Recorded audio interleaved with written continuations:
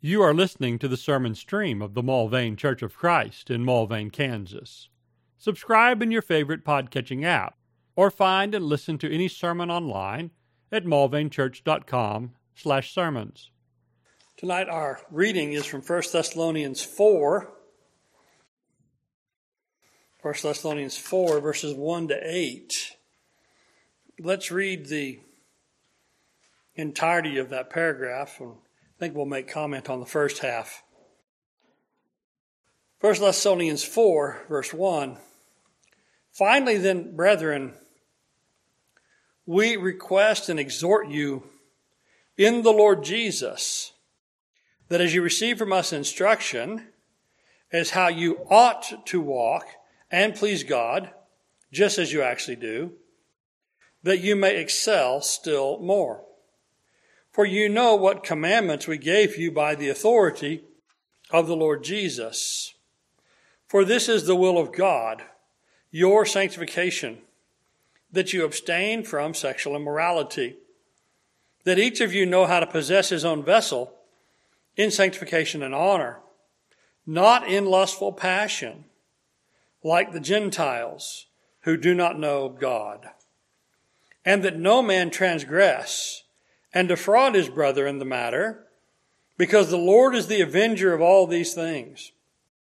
Just as we also told you before, and solemnly warned you. For God has not called us for the purpose of impurity, but unto sanctification.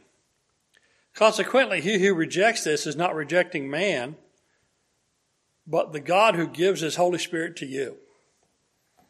And so rejecting this teaching is to reject God, rejecting even the one who gave you the Spirit, going contrary to the Spirit who was given to you as a gift. And so Paul is talking about one of the most common sins of the ancient pagan world. He's talking about sexual impurity. He's talking about sexual impurities in just about any way you might think of them. He says that we're going to abstain from fornication. That's the Greek word porneia. It's the broadest of all words that deal with sexual sin. It's inclusive of adultery. It's inclusive of premarital sex. So extramarital, premarital are both in there, plus a number of other particular types of sexual sins for which we have clinical titles and to have vivid descriptions of, which if we were to go through all of them, we might set some tender ears to burning, and we might provide embarrassment for us all. We won't do that, except to say that porneia ends up being the actions, the mindsets, the lusts, and all that go with just about everything that's not between a man and his wife. And so Paul says, we are requesting, verse 1, and we're exhorting. So we double up here on our vocabulary, and we do that for emphasis. I'm not just asking you, I'm exhorting. The King James will throw here the nice old word beseech. And so I'm giving you a solemn exhortation. It's in the Lord Jesus. It's by the instructions that you got from us apostles and those who brought that message to you. How you ought to walk and please God. So again, we have the doubling up. How you ought to walk and how you ought to please God. We note there the moral ought, right? The moral obligation. There's a moral obligation in pleasing God. And now, as he's telling you, I'm not talking to most of you. Most of you, I'm giving you the refresher course. He says, just as you also do walk, but I want you to excel more. And so, for those of you who are doing well, keep doing well, do better. And be an example to others. And do your best to, as Paul would tell the Corinthians, flee this sin. Stay away from it. But obviously, there are some of them at this church violating this basic teaching, as we see in the second half of the reading when he talks about people harming and defrauding a brother in these matters. There are people in the church at Thessalonica, some of whom are in violation of this command. this request, this moral obligation. And we think about there then, for many, sexual indiscretions, sexual peccadillos, sexual sins, that those are considered by some to be the highest possible betrayals you could have of the Lord, and be the worst sins that one could commit. But he's been talking to a group of brethren who are suffering persecution for the faith, and people who are spreading the gospel, and are examples to brethren all over the region for their faithful proclamation and their steadfast fidelity in spite of persecution.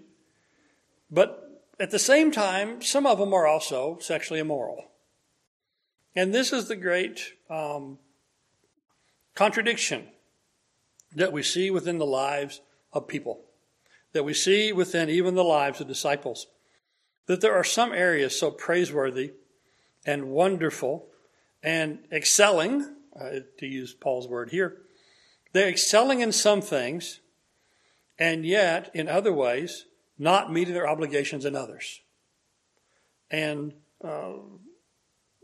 we just want to note in this, one, the wrongness of that. It shouldn't be that way. But also at times the commonness of that. That people are doing wrong things, not as they ought, not excelling. Now, what they are is they're called to repentance and they're called to sanctification. They're not immediately called to be cast out. Sometimes people think, I can't ever admit I did a sin, or I can't admit I did wrong. They'll want to disown me and throw me out. That's not the approach here that Paul brings up.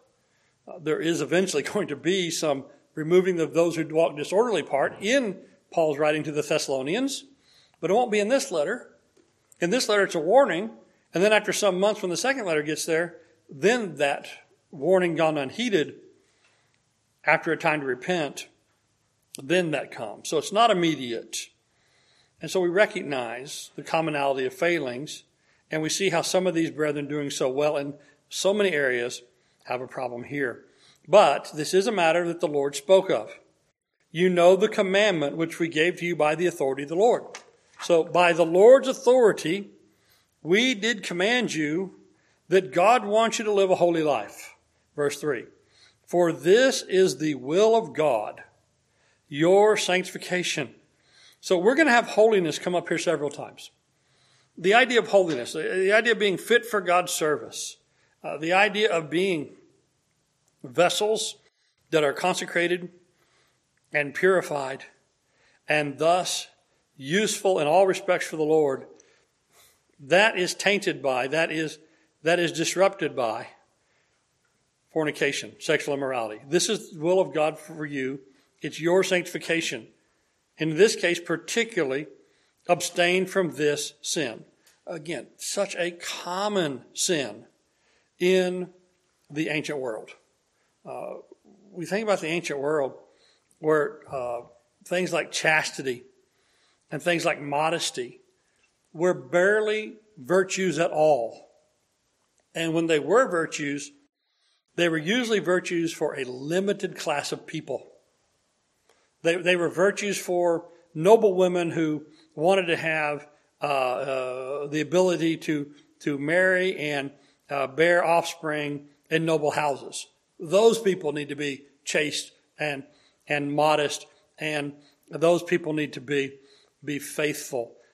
Some of the Vestal virgins and other ones in various pagan rituals would keep themselves both ceremonially and physically as pure as possible so that they might be more effective and receive various honors in various pagan rites.